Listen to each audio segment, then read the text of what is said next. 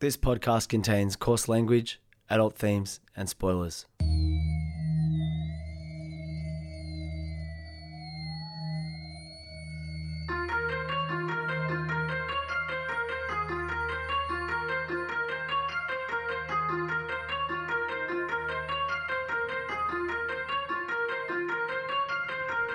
My name's Peach, and for the past couple of years I've been helping my friend Shag overcome his childhood aversions to everyday foods in the podcast Fussy Eater.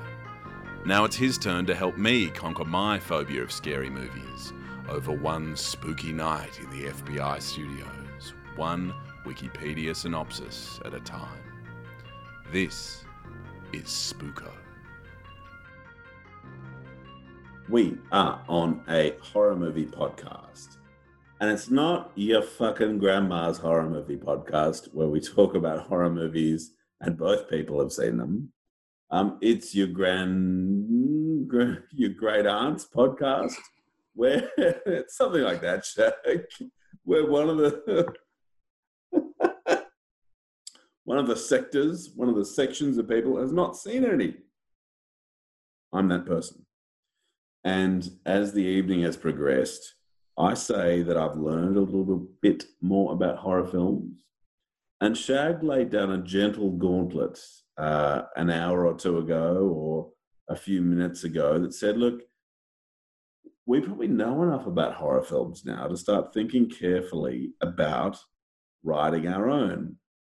And the view I take is that's 100% right. We've basically figured it all out and it's probably fucking easy to write a horror movie. And so I think my moment of truth is looming. And Shag, I suspect you are one of the world's greatest brainstormers. So I feel like I've got a couple of amazing ideas to throw at you. And we'll just work through it. And basically you can turn my rough ideas into the perfect movie. How do you feel? Well, according to the Harvard Business School, one of the best ways to run a brainstorm is to start with a generation session where everybody just throws in ideas. No idea is a bad idea. Just throw in ideas. Don't shoot anybody down. The next session is to build on the existing ideas. Then after that, you cull them down. And then after that, you end up with a finished product. Now, we don't have time to make a film, but we have time to generate some ideas and build on those ideas. So, Peach, that sounds like a great way to run a brainstorm. Shag, I have internally in my head conducted the first brainstorm, right? So I've narrowed down all the bad ideas. They're gone. Don't worry. You're walking into the second brainstorm now, where it's just refining my amazing ideas. Okay? All right. Well, first of all, every great horror film needs like a chewy, bitey title that I can really sink my teeth into. I actually have a genuine answer. Right. Do you want to hear the concept before the...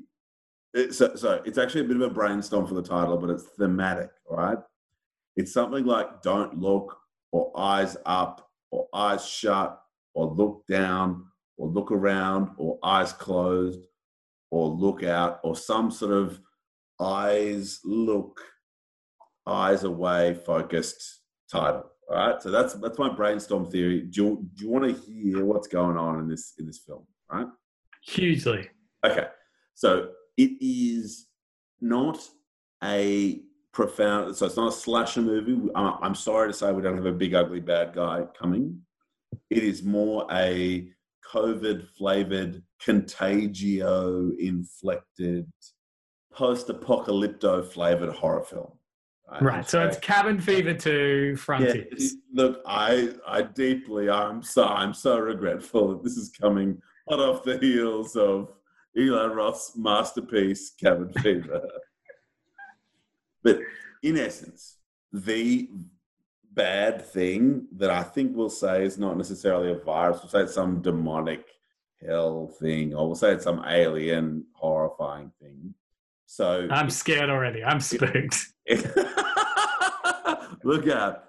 It is passed on through eye contact, right? And so there is an element where our world shuts down. And so we all look to the ground in order to conduct our in order to conduct our hand-to-hand transactions, to buy flour and to, receive legal services about complex commercial litigation and all these sort of necessary transactions we all need to make. And through all these necessary transactions, we're avoiding eye contact, right? Because the way the virus or the fucking thing is transmitted is by us making eye contact. Now, Peach, what you've done, so you've created a world. Now, what you know from having, gone through the synopsis of 37 horror films already is that you can't just tell a macro story. You need a personal story that brings that world to life. So bring me into this world. What's the story in whatever it is, Eyes Up, the Staunchening or whatever it's called? Does it assist you to know? That's about all I've got. And I now rely on you to sort of bring it home with me having done most of the hard work. I bloody love this. I will come back to you. Once again, I do have to apologize for the strange level of ghostiness in our audio quality at the moment. Obviously, it will be fixed eventually when we all come out the other side. But Peach, I'm going to come back to you next episode with what I think is going to happen in Eyes Up, the Staunchening. But I do like that, one of the things that we were so afraid of doing as teenagers because we were so within ourselves and we were surrounded by bullies in high school is we didn't make eye contact with anyone. I think it's amazing that this has become... made eye contact with. Yeah, true. But I think it's amazing that this has become, the premise of the film. And I'm excited to continue the story of Eyes Up in the next episode. So Eyes Up, one of the tensions is the way you show trust to a new Eyes Up tribe. It feels a bit more post-apocalyptic than horror. I must confess that problem as I work through it. But the way you show trust to a new person you meet in the world of Eyes Up is you go, no, don't worry, I'm not infected. You can make eye contact with me. And the other person's like, yeah, all right, okay. Can I make eye contact with you? And you go, yeah, eyes up. I go, 1, 2, 3, eyes up. And then, if I've met someone new who I can trust, kablang, sick. Now I can trust you and we're going to go on our adventure together. But that's also how the demon, virus, computer, whatever is transmitted. So it's holy fuck, I've just worked it out. Peach, I've just worked it out. But obviously we will build this out. Like I want to let this marinate and simmer over the next couple of episodes. But here's what I'm thinking. The protagonist is blind. But in a twist, we notice them look at something. And we're like, hang on. It's the book of Eli. Thought they were or the book of whatever it's called. The book of John. Oh, no, the book of Eli sucks because at the end, the book of Eli's the Bible. It sucks. I think I was fairly fated towards the end. But I remember it being thrilling because he cut heaps of people up and Gary. No, it sucks because at the end, it's like, imagine if we all valued the Bible as highly as a post-apocalyptic society did. Like, it sucks so much. It sucks more than Up. Shag Up has that moving early part. All right. Okay. All right. Let's move on. Yeah. Today, Eyes up. But no. So we're going to get to Eyes Up, but we do have to get you over your fear of horror movies. Yes. So today, I wanted to go back to cheesy 80s horror for a little while. So today, I'm going back to one of our earliest faves, Clive Barker's Hellraiser, and I want to go to the sequel, Hellraiser 2, because I'm a big... Oh, yeah. Oh, can I interrupt? Look, sneeze it up. But I thought maybe this podcast we weren't allowed to do sequels. I thought we'd have to choose one from the franchise. Are we really doing a sequel to Hellraiser, one of my faves? We are, and mainly because it features one of my favorite tropes in horror movies, how you bring to life hell in a scary way. Because hell's just like the traditional view of hell just isn't scary. No. Just like cabins and fire and tridents and stuff. No, like we also beyond, like, yes, maybe a couple of 100 years ago, that would spook the hell out of you. But now that's what we saw every day during the Iraq War on the news. so like, but people have to creatively find new ways to bring hell to life in scary ways, but also in ways that are able to be brought to life by a horror film budget, which usually aren't that big, especially in a sequel. So I'm excited to talk about how Hellraiser 2 brings the world of hell to life. Rich. The vision is renewed. The power is reawakened. The fear is reborn. Because they have returned. Time to play. Hellbound, Hellraiser 2. Brace yourself for terror you have never imagined. That looks like the sickest ever. To make hell feel like Labyrinth. I suspect David Bowie's going to come down and be like, Peach, don't worry about it. It's hell, buddy. Here comes a huge banger, 1987 Bowie style. That looks super fun. Shag, is it a great film? Peach, it's amazing. And amazing in a 1988 standards. So put that lens over it, and yes, I enjoy it. Look, I mean, I know we've made fun of British horror in the past, but the first two Hellraisers are super fun. Like, they're gross as hell, but they are super fun. Now, if you remember correctly, Hellraiser is set in a universe where there's this parallel dimensional travelers called the Cenobites, who are basically like pleasure, interdimensional pleasure seekers, but in their world, you get the most pleasure by pushing your pain to the limit. So they basically leave these puzzles around Earth called the Lament configuration, which I don't know if it had a name in the first one, but in the second one, they're just called puzzle boxes, I think. Yeah, so it's actually called the Lament configuration. And they basically leave it around. And if you solve it, the Cenobites come and basically like tear your flesh and stuff apart until you've had heaps of pleasure. Like, it's specific enough to be scary, but vague enough so you don't have all the answers. Look, we've spoken about consent though before. Yes. And remember, you do kind of need to agree to do it, and you're sort of consenting by doing the Lament configuration. Yes. Let's just to set out the framework of what we believe on this podcast, Shag, yes. We consider that consent is the most important element in any sexual or any other interaction in the world. Any relationship that involves mutual pleasure. Yeah, or interaction of any kind. So pleasure need not be it. Consent. Knowing, active, enthusiastic. And so the Cenobite dimension take a different view of consent. They take the view that if you complete a lament box, we'll rip your fucking skin off, and that's fine. Is that fair? Yeah, that's basically the plot of the Hellraiser films. Fucking hell. Remember the hero bad guy Pinhead? He's like the main one. Okay.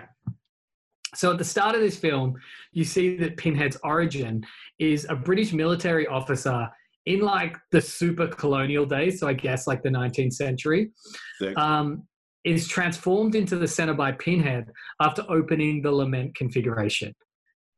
Sick. So he's in one of those, like, those movie versions. We've talked about this before. Whenever like the Middle East is depicted in a film pre like 2010 as this Wild West, basically, like, with people in robes and fortune tellers and dust storms everywhere. It's basically like that. We then go forward to the present, where we follow basically what happened at the end of the last film.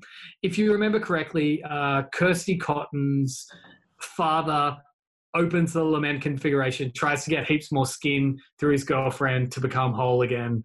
Like, it's gross. All this stuff happens. Anyway, so Kirsty...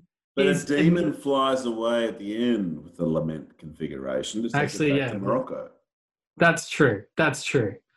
So meanwhile, Kirsty Cotton is admitted into a psychiatric hospital, interviewed by Dr. Channard and his assistant Kyle McRae. She tells her account of the events and pleads with them to destroy the bloody mattress her murderous stepmother, Julia Cotton, died upon. Shag, you should just know, and this is a side note that will not make sense on the audio track, but will make sense on the visual track, that I'm talking to a muslin, and it's sort of like dealing with Scarecrow in Batman, I imagine, of being like, so you fucking spook? I'm trying to record under this muslin cloth to like get rid of some of the echo. So meanwhile, Dr. Channard, who you know from all of your knowledge of horror films, never go to a horror film psychiatric hospital in Rabbit Ears. Shag, can we have a psychiatric hospial in Eyes Up somehow? Oh, that's a great... Maybe it starts in a psychiatric hospital. Oh, sick for blindness. For psychiatrically induced blindness. I'm like, fucking don't worry, guys. It's all psych blindness. And also, how do they do their psych sessions without being able to look into each other's eyes? You've got to keep your... who's going to do the soundtrack? We're going to have someone big rap about Eyes Up. What? Eyes Up. I reckon by the time we get this film through funding and shot and ready to go into theaters, Ludacris's fees will be low enough that we can get like... Because he, like, no matter how... We could get Ludacris for 20 grand, I reckon. Yeah, and... Eyes Up. No matter how much his star dims, he always brings it. Like, he always tries. I mean, imagine if we sent him an email today. Like, have you got 3 or 4 hours tomorrow to just really hit up Eyes Up? Here's 8 bars we think you could smash. Edit them however you want.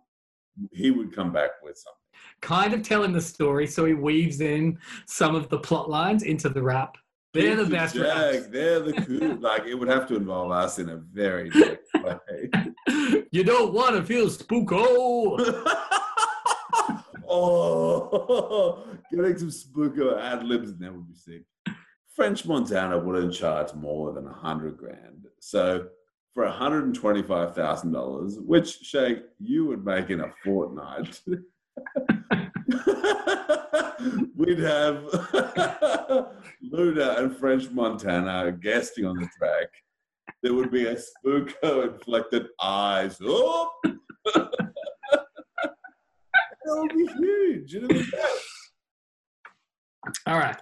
So, after hearing Kirsty's story, Dr. Channard, who is secretly obsessed with the lament configuration, has the mattress brought to his home and convinces a mentally ill patient to lie on it and cut himself with a straight razor. Reshers would surely pay for Eyes Up, as well as purchasing us at least one lament configuration for us just to mess around with and see how it works. Reshers, like, come on. Like, you'll figure it out. But Peach, did you miss the fact that Dr. Channard brought home a mentally ill, again, in Rabbit Ears patient to lie on it and cut himself with a straight razor? Sorry, I did miss and cut himself with a straight razor. Fucking hell. Now, the resulting blood flow frees a skinless Julia from the Cenobite dimension. No one has any skin when they come back. They go, good to see everyone. I'd love to get a fucking pie and chips, but she doesn't have any skin. So McRae, who is Dr. Channard's assistant, having snuck inside Dr. Channard's house to investigate Kirsty's claim, witnesses the event and flees. Kirsty meets a young patient, because she's still in the hospital, named Tiffany, who demonstrates an amazing aptitude for puzzles. Later that night, Kirsty is awakened in her room by a vision of her skinless father. Eyes Up. Now, he tells her in writing that he's in hell and to help him. Like, again, if I just pause right now, I think legally often things are better in writing, right? Yes. Some verbal promises are enforceable. But Shag, can I, like, now you're taking an aside. Can I take an aside within an aside? Okay, yeah. What did the preview look like? It was in like an exciting maze in hell. Like we even Peach, hang on. He's just look. Kirsty's dad is in hell. He came to her skinless and was like, "Get me out of here." But I mean, what is hell? You got to be dead to go there, don't you? Well, no, because if you elect it, like, it's like, does heaven exist in this world where there's hell? yeah. Well, let's talk horror movie logic, because the religious version of like heaven and hell, heaven you go there because you've done really well. Hell you go there because you're like being punished. Isn't as scary as the idea that hell's this sort of other dimension. So this is another trope. It's not just about bringing these things to life. It's being like, no, hell does exist, but did you know that it's actually a parallel dimension? That's what happens in Event Horizon. That happens in a lot of these films where they bring hell to life, which... where are the films of the heaven dimension? Where it's like, oh, Shag, remember how you guys played heaps of fucking Tony Hawk 4 and just ate kebabs and drank long necks. Like, I would just sit there fucking forever. Like, I remember, like, there was a night, Shag, when you and I were living in the same house where we played Tony Hawk 4 for about 3 hours. I drank several long necks and ate kebabs. Alice, my current wife and forever wife, hopefully, and mate, came home, ate one kebab, drank one long neck. I high-fived you, went upstairs, had sex with Alice, and slept for like 11 hours before getting up on a Saturday morning and walking to the bakery down the street to buy some fucking sourdough rolls that I ate with butter the next day. And I was like, well, like what else? Or like, what else is there than that? Like, why isn't there a film about me and you playing Tony Hawk 4, then Al getting home late and having a beer and a kebab, then going to sleep and going to a bakery? So, Peach, one of the things you're learning from our, creative jam sessions where we brainstorm about this film is to always keep those ideas with you because you never know how they're going to connect. I think in Eyes Up, we should go to the heaven dimension at some point. All right, so meanwhile, after Kirsty is awakened in her room by her skinless father being like, get me out of hell, in writing, McRae, Dr. Channard's assistant, comes back to the hospital and tells Kirsty that he believes everything she said is true. The two decide to return to Dr. Channard's house. I just broke my chair. Oh, shit. Properly. This is really spooky. Let's keep going, I guess. Oh, shit. Oh, Pitch, you okay? Sorry, it's a collapsing chair a little more, but it's a collapsing chair a little more in an empty house with a few ghosts around, but let's keep going.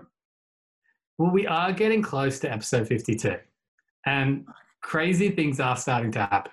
Now's not the time, Shag. I'm the one that gets fucking spooked. I'm drunk in a fucking house in an empty space. Let's just keep my anxiety levels low, please. Okay, all right. So meanwhile, Dr. Channard, who has been seduced by the skinless Julia, has brought more mentally ill patients to his home for her to feed on and regenerate. So it's kind of the same plot as number one. Let's bring some people in to use their skin. Now, I am in a relationship and expect to be for the next 45 or 50 years. And so I don't consider myself available for seduction. But if I was, I don't think skinless corpses would be my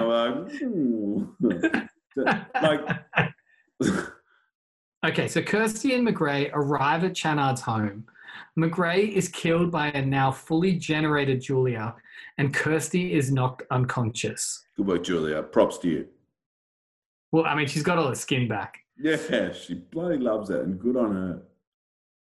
Channard and Julia kidnap Tiffany and force her to unlock the lament. So remember, Tiffany is the girl who's come with Kirsty because she's really good at solving puzzles. Yeah, so I'm grateful to you for that reminder. I had forgotten that. Let's go. So Kirsty gets sent to a hospital where it just turns out that the doctor looking after her bloody loves the lament configuration. And then Kirsty, of course, the person she finds in the hospital to be her best friend, just happens to be great at box-like puzzles. Fuck. Oh, do you know the lament configuration? That's my whole... I mean, the franchise that relates to the lament configuration. That's sick. So Chana and Julia kidnap Tiffany, force her to unlock the lament configuration so they can enter the labyrinth-like world of Pinhead and the Cenobites. Now, they never explicitly go, this is hell, but they basically hint at it to be like, hell is a giant labyrinth. Sick. It's pretty good hell. Like, being lost forever, that feels helly. So they enter, followed by Kirsty, who now possesses the lament configuration. Pinhead and the other Cenobites find Kirsty and tell her she is free to explore. Julia betrays Dr. Channard and leaves him to be transformed into a Cenobite by the god of hell, Leviathan. All right, let's talk about Leviathan, because beyond horror movie depictions of hell, one of my favorite tropes in horror films is how they depict Satan, or, you know, the ultimate evil, whatever it is, right? You know, and it's a hard thing to do. And what I think this film does quite cleverly is they depict Leviathan, the god of hell, as this giant black, perfectly geometrical, like this geometrically perfect diamond that just hangs in the middle of the sky. Doesn't really, kind of like the Eye of Sauron, just kind of doesn't really say anything. It's just there. Its name is Leviathan. Just super, and you know, it's a bright blue sky, but the sun, the thing that's emitting all the light, is jet black. So Shag and I are Zoom distanced from each other, and I'm now alcohol distanced from reality. But I'm trying to kiss my fingers to let Shag know that I think that's a great insight. I'm kissing him. Leviathan, you dark up that sky with your black light. Let's do it. Let's get through this maze. Now, Kirsty, who's just going for a wander, encounters Frank Cotton in the labyrinth. From film one. From film one. Dude, like, I'm telling you, like, there's lots of shit going on. And reveals that he tricked her by pretending to be her father. So that wasn't her father zooming her from the grave. It's still fucked. Like, it's still mega fucked. Like, mega fucked. Now, at this point, Julia appears and destroys Frank in revenge for killing her, allowing Kirsty to escape. Get this, all right? This kind of explains all the skinlessness, right? So Julia is then killed by a vortex that opens within the labyrinth, leaving only her skin behind. Okay. So they've all lost their skin because they get killed by vortexes in the labyrinth that sucks up their insides but leaves their skin behind. But I thought they loved skin. I thought this was the whole vibe. It doesn't make it look. It's okay. Yeah. All right. Anyway, I think that the whole point is it's kind of like a careful what you wish for, because it's like, cool, you want the ultimate pleasure, here you go, but you actually won't, because this is you want to keep your skin? Awesome. Well, that's fine. We'll take all the other stuff. Careful what you wish for. Okay. Are you sure you want your skin?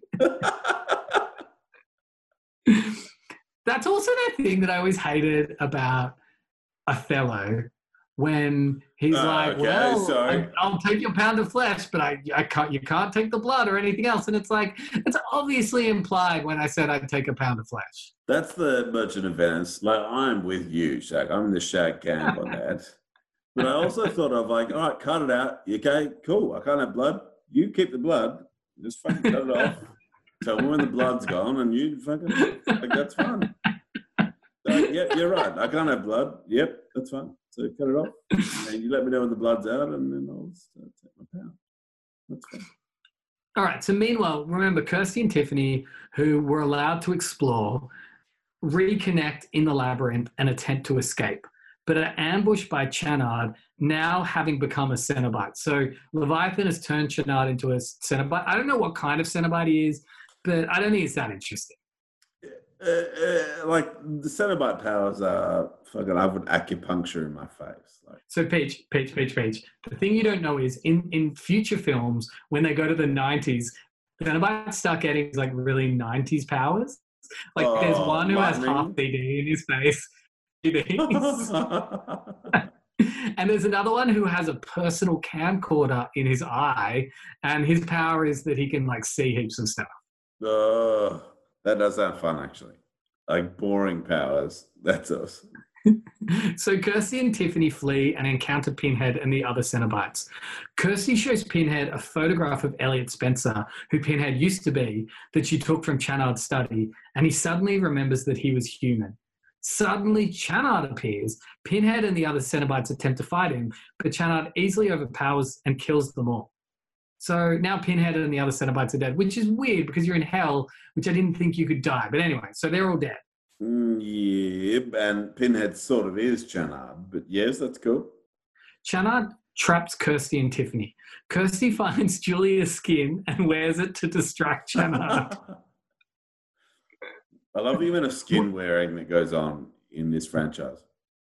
I also think we've talked about this before, but I don't care how well you do it. You are never going to pass as anything but someone. It's just me, Julia. Yeah, man. Don't worry. Oh, you can see from my skin that it's me. Oh, yeah.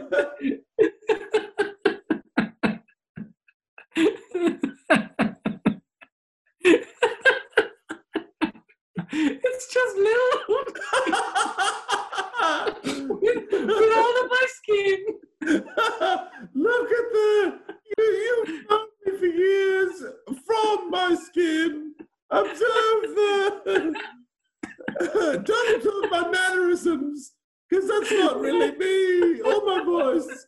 Mainly my skin. As they say, skin maketh the man.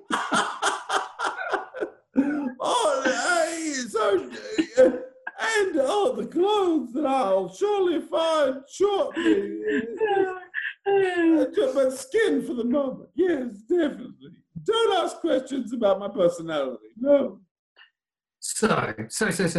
Kirsty finds Julie's skin and wears it to distract Channard, giving Tiffany enough time to once again solve the lament configuration. Now, I did a little bit of extra research, and it turns out that when you solve the lament configuration in hell, it temporarily weakens Leviathan and makes all the Cenobites disappear. Because we don't know what Leviathan or the Cenobites are, the fact they're weakened or not doesn't matter, but I'm still having fun. Okay. So Channard is killed and the door to hell is finally closed. Peace. Kirsty and Tiffany leave. Peace. Elsewhere, two moving men are removing Dr. Channard's belongings from his home. One is pulled inside of the mattress, and the other witnesses a mysterious pillar rise from within it. The end? Question mark.